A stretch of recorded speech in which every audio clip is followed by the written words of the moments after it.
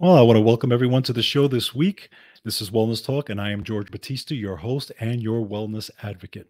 All right, so today we're actually going to be diving into iron. So many people have iron problems, whether it's iron deficiency or iron overload, but iron is probably the uh, the the most common mineral deficiency in the world. So we're going to dive into exactly why it is. So we'll dive into some facts, and this is from Wellness Resources. It's called "Important Things to Know About Iron Deficiency." So we'll talk about why people have iron deficiency. What are the causes? We're going to talk about um, what are the things we can do to get our iron stores back up, and some of the things we can take, and some of the symptoms, right? Because we have not only symptoms of iron deficiency, but there's also symptoms of iron overload. Both are not good, right? You want to make sure your iron is regulated in just the right spot. But if you have it either way, there could be a myriad of symptoms. So we're really going to dive deep into iron this week, and we're going to show you exactly what are the mechanisms of it, and why you should care about iron in your blood, and what are the factors that can affect it. So very, very important information on it for those of you who have an interest in this. Then we're going to talk about vitamin B, or B vitamins may reduce the risk of stroke. And this is brand new information. This is from Zhangjiao University in China. And this is talking about it was actually a big study, and it talked about how B vitamin supplementation actually reduced the risk of stroke. And this was a lot of people that participated in this study. So again, this is something that's very, very important for those of you who want to make sure that you are nutritionally fortified with your B vitamins. Many, many reasons why people can be B vitamin deficient. And I think it's going to be of interest to you to make sure that you are getting the nutrition that you need, specifically B vitamins. Now, before we dive into those, there was a major supplement victory this week, and this past week, actually. Those of you who listen to the show know that a few weeks ago, I talked about how Congress was trying to pass legislation that affected the supplement industry. So, what they were doing, Senator Dick Durbin had actually put forth a mandatory listing legislation that would add regulations to supplements that would increase the prices for consumers and decrease available options of supplements, making it easier for the FDA to eliminate supplements, and also supplements that would compete with, obviously, drug companies and pharmaceutical companies and that type of thing. So what they wanted to do is make it a mandatory listing. This way the FDA could actually have a say in supplement formulations, and if they wanted to get rid of something, they could.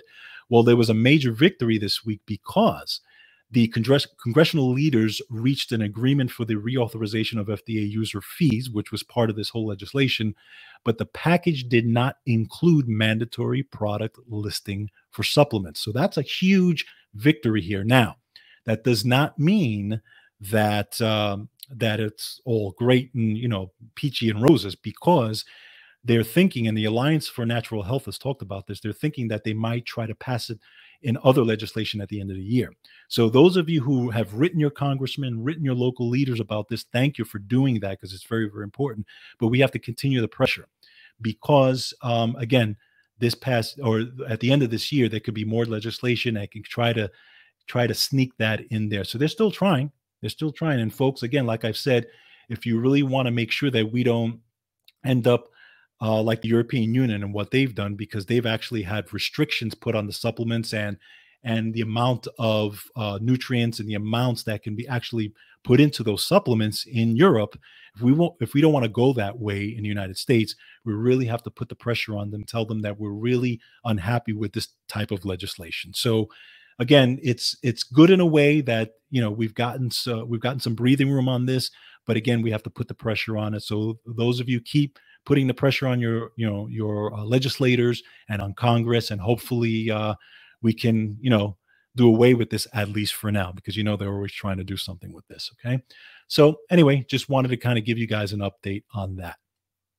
All right, so let's get into a deep dive this week. Again, this is from Wellness Resources, important things to know about iron deficiency. Let's go over some of the facts first. So iron deficiency is the most common mineral deficiency in the world. It affects about 2 billion people.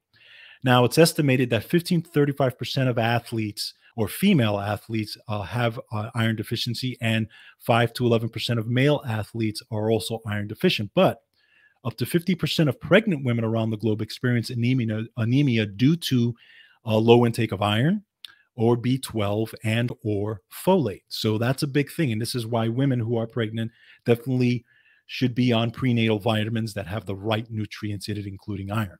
Now, what is iron essential for? So we know that, pretty much basic information, right? Iron is essential for oxygen delivery to cells. It is stored in the red blood cells, in the bone marrow, in the spleen, and the liver and the muscles. But 70% of the iron is found within the hemoglobin of the red blood cells. And why is that important? Because you need sufficient iron stores to affect many things in your body, including mitochondrial function, enzyme and cell signaling activities, transport and building proteins, organ function, immune system function, neurotransmitter activation, and tissue repair. Again, so it affects the entire body in many, many different ways. Now, so let's talk about your brain a little bit and as far as iron goes. So, brain function for all ages. So, starting during pregnancy, optimal iron levels are essential for brain and nerve health. So, iron adequacy affects learning, it affects cognitive skills, socio emotional skills, coordination, balance, and movement. So, infants and young children need iron because otherwise, all those things suffer, right? Iron is very important to a growing child, not only a growing fetus, but a growing child once they are born, right? So, iron is also necessary for dopamine production. So, iron affects the function of other neurotransmitters such as serotonin, glutamate, GABA, epinephrine, and their receptors and gene signals. We've talked about glutamate and GABA many times on this show. It's, glutamate is kind of the excitatory neurotransmitter, whereas GABA is the relaxant. So again, you need that balance between this, and iron status also is intimately involved in that. And it actually also affects the hippocampus of your brain, okay, which is the memory center of your brain. So iron is involved in that as well. Now, iron is required to produce also what's called the myelin sheath of your brain. So in your brain, you have this myelin sheath. It's actually a fatty insulation layer around the nerves of your brain. So again, you have it's fatty tissue, so it's a lot of DHA or fat in there. Cholesterol is involved in that as well, and then iron is involved because it's required to produce that myelin sheath in the first place. And keep in mind that myelin sheath, it affects the speed at which your nerves travel to and from the brain. So iron, again, is intimately involved in that whole signal and the speed of which those transmitters and those nerve signals go back and forth, basically. Okay, so very important things with iron here. Now, let's talk about some things that iron or low iron is linked to. So we have jumpy legs or nerve irritability. So we have low iron is linked to 6.5 times increased risk of fibromyalgia, which is related with changes in pain processing mechanisms in the brain and in small nerve fibers. So those of you who are dealing with fibromyalgia, just know that, iron is a part of that whole system. And by the way, restless leg syndrome, okay? So making your legs feel jumpy as you sleep, that's also part of that as well. Now, let's talk about bones and posture. So iron aids in the activation of vitamin D and collagen production. And by the way, collagen production, also vitamin C, is intimately involved in this as well, because remember, vitamin C is one of the precursors to collagen production. Okay, so but it's needed. Both of those are needed in the strengthening and support of bone formation. So adequate iron, you can say, that supports your posture, basically, because that's part of it as well. Now, let's talk about adrenals and thyroid.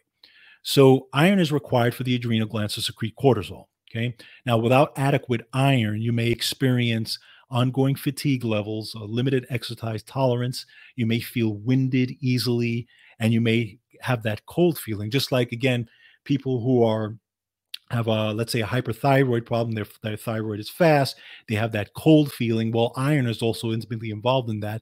So if you are low in iron, a lot of people who have iron deficiency will feel that cold, will feel the fatigue, and those are generally like the mainstream signals of iron deficiency, right? Is, feeling tired and feeling cold, intolerance to cold, stuff like that. Is why a lot of the reasons why people go to their doctor when they feel those things. And one of the first things that doctors are going to check for is an iron deficiency, right? So definitely part of that whole thing. But iron is also a need for thyroid glands normal function. And iron deficiency increases the risk of autoimmune thyroid concerns. So you're thinking about autoimmune thyroiditis, Graves' disease, those types of things. You have to make sure that you have adequate iron, or else you may have a risk of autoimmune problems, thyroid and or autoimmune in general. Okay. Now, next, we're going to talk about obesity, inflammation, and other health concerns that contribute to iron deficiency. So, what contributes to it? We have menstrual blood loss. Obviously, women every month have that, menstrual blood loss. That definitely plays a role in iron deficiency. GI bleeding, celiac disease, intestinal infections, gastrointestinal cancers, hernias, any kind of bariatric surgery can affect it. Diverticulosis, gastritis, fatty liver, chronic hepatitis, H. pylori infection, and bowel obstructions. All that can lead to iron deficiencies. And by the way, another thing that is not commonly known is that viruses and bacteria actually have been known to take up iron. So there are many specifically viruses as well. There's many, many studies on this where viruses actually use iron to proliferate. Okay. And viruses depend on iron in order to efficiently replicate within living host cells. And actually, some viruses actually selectively infect iron. So that's part of an issue as well. They actually use iron to replicate, proliferate all around. So, just some things to think about when it comes to viruses and bacteria. A lot of there needs to be more studies on it, but there have been some major studies that have shown that. Now, what about medication? Medication is a biggie. It's huge when it comes to iron deficiency because there's so many medications. One of the big ones is what's called a proton pump inhibitor. Now, you may know it as Prilosec, Prevacid, Protonix, and Nexium. These are the medications that are given to people who have acid reflux. And what does it do? It basically takes the stomach acid out, or lowers the amount of stomach acid, and it actually hinders digestion. So yes, people may feel better when it comes to dealing with acid reflux, but there's damage happening on the other side. Why? Because number one, you're not able to digest food properly. You need stomach acid to digest food, plain and simple. Stomach acid is needed. And if you don't have enough stomach acid, you're going to find yourself having a problem digesting food. And therefore, you're going to have a problem digesting nutrients. So why is that, why is that a big issue? Because then you're looking at, again, going towards iron deficiency because you're not digesting the iron that you're getting. And, it can be a big, big problem. Okay. Blood thinning medications also, and certain antibiotics also can lead to iron deficiency. So it's, I understand that people having acid reflux problems and that type of thing, there's many other ways that people can deal with it on the natural side. But, proton pump inhibitors and those types of things are one of the biggest drugs that are, or one of the biggest medications that are given out today. But they also, there's an also big increase with that as far as risk increase for cancers and other types of issues as well. So they do not come without side effects. So just keep those things in mind when you're thinking about, acid reflux and stuff like that. It's a major issue. Now, let's talk about nutrients that may affect iron absorption. So there are nutrients that can compete with iron. These include calcium, fiber, green tea, manganese, milk thistle, phosphorus, soy proteins, high dose turmeric, and zinc. But the greatest interference occurs with these nutrients because if they are taken in high doses at the same time as dietary or supplemental iron. Okay, so that's where people are seeing the effect. Okay, it's not when typically you're not really going to see that when you're not taking as much iron, but when you're taking iron together with high doses of these supplements, then you get this competition that's happening. So, and another thing that is not widely known is that copper actually has an effect on iron. And I've gotten into this recently, but copper actually plays a major role when it comes to iron. Why is that? Because a good portion of the iron that's in your body, probably most of the iron that's in your body is actually recycled iron. Well, copper is actually part of the recycling process. And actually, you need copper in order for the recycling of iron to happen properly. And copper regulates iron. So if you don't have enough copper, iron can actually not be recycled properly. You could actually end up with an iron overload because it's not regulated and not recycled properly. So this is something to think about. And actually, I would point to there's a gentleman named Morley Robbins, and he is the founder of the Magnesium Advocacy Group. And he talks about this, and he's gone on, he's done many writings and stuff like that. He's gone on, he's done many interviews and written papers on this, on the role. I think actually he's writing a book, or he's written a book on this. I don't remember, but he's actually talked about the role of copper in terms of iron deficiency or overload. So it's this is science. There's not a lot out of there, not a lot out on this, but it's something to think about. And a lot of doctors are not aware of that, by the way. So copper is something to take a look at when it comes to iron as well. Now, iron and red blood cell production. So the kidneys, which secrete a hormone called, I always butcher this name, so forgive me if I butcher this, but it's called erythropoietin. I hope I got that right. Okay. But this is secreted by the kidneys, and this tells your body to produce red blood cells. Okay. Red blood cells are called erythrocytes. So every day, about 200 billion red blood cells are produced in your body. So this process requires about 20 milligrams of iron obtained through your diet and iron stores in your body. So again, your kidneys are intimately involved in the production of red blood cells. Therefore, iron is intimately involved in this process. So let's talk a little bit about iron deficiency. So one of the first stages of depletion in iron deficiency is the iron stores within your body. This is the first stage of iron depletion. So you have what's called serum ferritin. Some of you may have heard it. You may see it on blood tests, your ferritin levels or your serum ferritin levels. And what that does is that measures your iron stores. Okay. So low iron stores are the only reason for low serum ferritin. Okay. But again, copper may have something to do with that as well. Again, new science coming out on that. But iron deficiency slows down erythropoiesis, okay, or the production of red blood cells. So over time, it actually causes iron deficiency anemia, and with lower red blood cell counts and hemoglobin levels. So iron deficiency anemia is a deeper stage of iron depletion. Okay, very, very important stuff. Now, we also have, again, serum ferritin, and other ferritin related markers are considered superior and more accurate than the hemoglobin or red blood cell count to evaluate iron deficiency as defined. So again, when doctors are looking at this, they're looking at, ferritin, serum ferritin levels. And, doctors are now, they used to always just look at iron.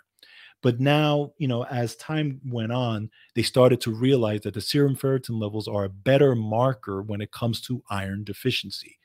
So that's one of the things. But now, again, I think one of the things the doctors do need to look at, and again, if you look at some of the science, copper needs to be looked at as well. Again, there's more science that needs to be, brought out on that. But if you have elevated ferritin, okay, or iron excess and increased ferritin levels are also a cause for concern. Okay, so it's not just iron deficiency, but it's also elevated iron. So high ferritin levels may occur because of acute illness, overactive thyroid, chronic alcoholism, poorly controlled diabetes, and other medical concerns. So again, that can be over iron overload. Okay. So now let's take a look at the recommended daily allowances for iron. So the recommended daily allowances are from birth to 6 months, you're looking at 0.27 milligrams. Then we're looking at from 7 to 12 months, you're looking at 11 milligrams. From 1 to 3 years old, 7 milligrams. 4 to 8 years old, 10 milligrams. 9 to 13 years, it's 8 milligrams. 14 to 18 years is 11 to 15 milligrams. 19 to 50 years is 8 to 18 milligrams. And 51 plus is 8 milligrams. Now, obviously, again, women who are breastfeeding or have menstrual cycles, they need more iron, okay? Because remember, you lose iron. And obviously, when a woman is pregnant, now the iron divides, right, between the woman and the fetus. So that's something to think about. And also people, or women or who are pregnant and or on plant-based diets, or people in general that are on plant-based diets, you also have to kind of heed that warning as well, making sure you're getting enough iron, because again, plant-based diets tend to be a lot lower in iron. And I know a lot of people who are anemic, who are vegetarians or vegans, and they're anemic. And a lot of times it's because they just don't eat enough of the iron. They don't have enough of the greens. They're not eating enough of the nutritious um, nutritious diet to get enough iron or replace the iron that they would have gotten from a meat-based diet. So, it's a trade-off. You have to really, but it's something you really have to take a look at. Now, what are the best sources of iron? Okay, so we have, obviously, everyone knows the red meats, the poultry, the seafood, the eggs, legumes, spinach, tomatoes have iron, nuts, grains, even dark chocolate has iron, by the way. So those are like some of the highest foods that have iron in it to take a look at. Now, iron quality, huge difference, okay? Because there's different types of iron. Now, typically, when you would go to your doctor and get, let's say your doctor sees that you have an iron deficiency or whatever, they're going to put you on what's called ferrous sulfate, or they're going to, give you a ferrous sulfate iron pill. And this is also, by the way, commonly added to foods. This is what the foods that get fortified with iron, that's what they use ferrous sulfate as well.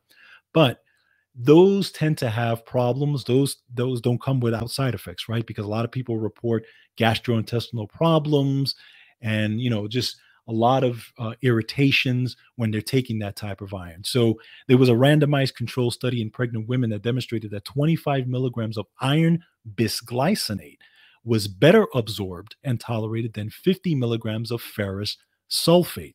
Why is that important? Because the iron bisglycinate, which is the iron that I recommend, is iron that's attached to two molecules of glycine. Okay, glycine is an amino acid. And when the body takes it in, it's able to get into the cells much better because it's attached to the amino acid glycine, and therefore you have iron going through without an issue.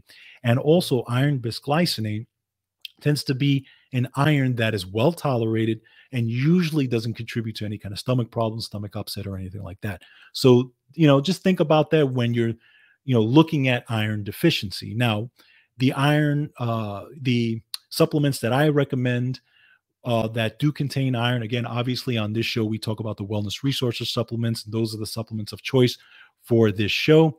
So, top choices with iron, take a look at Blood Booster, because that is the premier iron supplement of Wellness Resources. Again, it contains the iron bisglycinate. Now, for those of you who are pregnant, you can take the Daily Prenatal Multiple Vitamin. Again, it contains iron, the iron bisglycinate, and then the Children's Super Mini Multi for the young kids who are growing and need iron, okay? So very, very important, but those are the supplements that I recommend when it comes to if you feel that you are low in iron. Obviously, if you are already on an iron pill from your doctor, you talk to your doctor about, any kind of changes you want to make as far as, whether you're taking a supplement or not taking a supplement or whatever it is. Make sure you do that first. Now, just one thing about iron that I want to bring up also is one recommendation that I have to folks: never, ever, ever take unless you're a child or a pregnant woman, never take an iron supplement or a multivitamin that contains iron if you do not have an iron deficiency. Okay, there are many multivitamins out there that do contain iron, and it's just part of their multivitamin formulation. Do not do that, because it's more often than not, if your iron status is fine, that you have more iron in your system than you need, or you have enough iron. If you take a supplement that contains iron and you do not have an iron deficiency, that can actually lead to iron overload, which can cause problems. So again, do not take a multivitamin that contains iron if you are not iron deficient. So just my little warning there, just keep that in the back of your mind. You don't want to mess around with it. The supplement that I take, as far as Daily Energy multivitamin with wellness resources, does not contain iron, because they know exactly how to formulate it. They know what needs to be done as far as those formulations that they've worked with. So very, very important. So at the bottom line is, know your iron status. And these are just some things to think about in the back of your mind when you're looking at iron deficiency or iron overload. But take a look at it. Very, very important stuff. But I think it's worth checking out. Okay, next. Vitamin B may reduce risk of stroke. And this is from Zhangjiao University, September 23rd, brand new information on B vitamins. So this was a study that uncovered that vitamin D supplements could help to reduce the risk of stroke, according to a study published in the journal Neurology. Very, very important. So I'm going to read directly from the study. In order to determine the role of vitamin B supplements in the risk of stroke, Professor Yuming and colleagues analyzed 14 randomized clinical trials involving a total of 54,000 participants. All studies compared use of vitamin B supplements with a placebo, or a very low dose of the vitamin. All participants were then followed for a period of 6 months. Results of the analysis reveal that the participants taking the B vitamin supplements had a 7% reduced risk of stroke compared with those taking the placebo supplements or a low dose of B vitamins. That's a huge 7% risk of stroke. You can't find a prescription medication that will do that, right? So very important. This is why it's important, again, to make sure that you are nutritionally fortified, especially with your B vitamins. Now, it's not easy to have a B12 deficiency, okay? You can, but if everything's working well in your body, you shouldn't have a B12 deficiency, but at the same time you can, because the reasons why you can, for example, would be, let's say you have what's called a polymorphism, right? What's called a SNP, or single nucleotide polymorphism, where a person does not process B vitamins properly or folate properly. So in those instances, again, my wife was one of those folks. In those instances, yes, you definitely want to make sure you are taking the active form of B vitamins. So when you were looking at the active form of B vitamins, when you're taking a look at supplements, you want methylcobalamin or adenosylcobalamin. You want to make sure you're looking at your B12 supplements, and they have to have those names, because those are the active forms. When you're looking at folate, you're looking at, it will actually say folate, or it will say tetrahydrofolate, something like that, but it should not say folic acid, because folic acid is not well tolerated in the body, and it's actually the inactive form. And the body doesn't really use folic acid well. It needs folate. That's what it converts into. But a lot of people have a problem converting B vitamins. Now, the B vitamin conversion happens, there's a gene that actually helps this conversion process. But again, if you have a genetic polymorphism, that can be a problem, because you may not be converting it. And it can affect DNA methylation, which in turn can affect cognition. And it could also affect things like detoxification, brain detoxification. It can affect what's called homocysteine. It can make your homocysteine levels go really, really high. Homocysteine is a marker for inflammation. You do not want that. It can affect lead levels in your body, all different types of heavy metal levels in your body. So again, just make sure. A lot of doctors don't test for this, but this is why I recommend people being on a multivitamin. Either way, with the active forms of B vitamin. Very, very important. But this was a very, very good study on this. A lot of I mean, this was 54,000 participants, so this is not a small thing. And a 7% reduction in the risk, is huge. And this risk is very, very huge. So just something to think about. Okay, but good science on this, and it's something you should keep in the back of your mind when you're looking at taking supplements and so on and so forth. All right. All right. So that's what we have for this week. Very good science. So we looked at the role of iron, and we looked at iron deficiency and iron overload and some of the things you can do and some of the natural things you can do as far as making sure that your iron is effective, or your iron, you have iron in the right ranges, some of the supplements you can take if you have iron deficiency, and some of the things to look out for. Then we looked at the study of B vitamins in terms of stroke, and how those B vitamins have a 7% risk of, risk of stroke, or reduce the risk of stroke by 7%. Huge, huge information. And again, those of you who are, keeping tabs on the supplement regulations that are coming out of Congress, make sure you continue to do that. You can go to Alliance for Natural Health, and they will have some good updates on that. Okay, make sure you go to georgebatista.com, by the way, to check out all the articles that we go over, and make sure that you like, share, and subscribe. Don't forget. Okay. All right. So hope you guys have a great week. Take care of yourselves and each other. And as always, don't forget to control your health. Have a great day.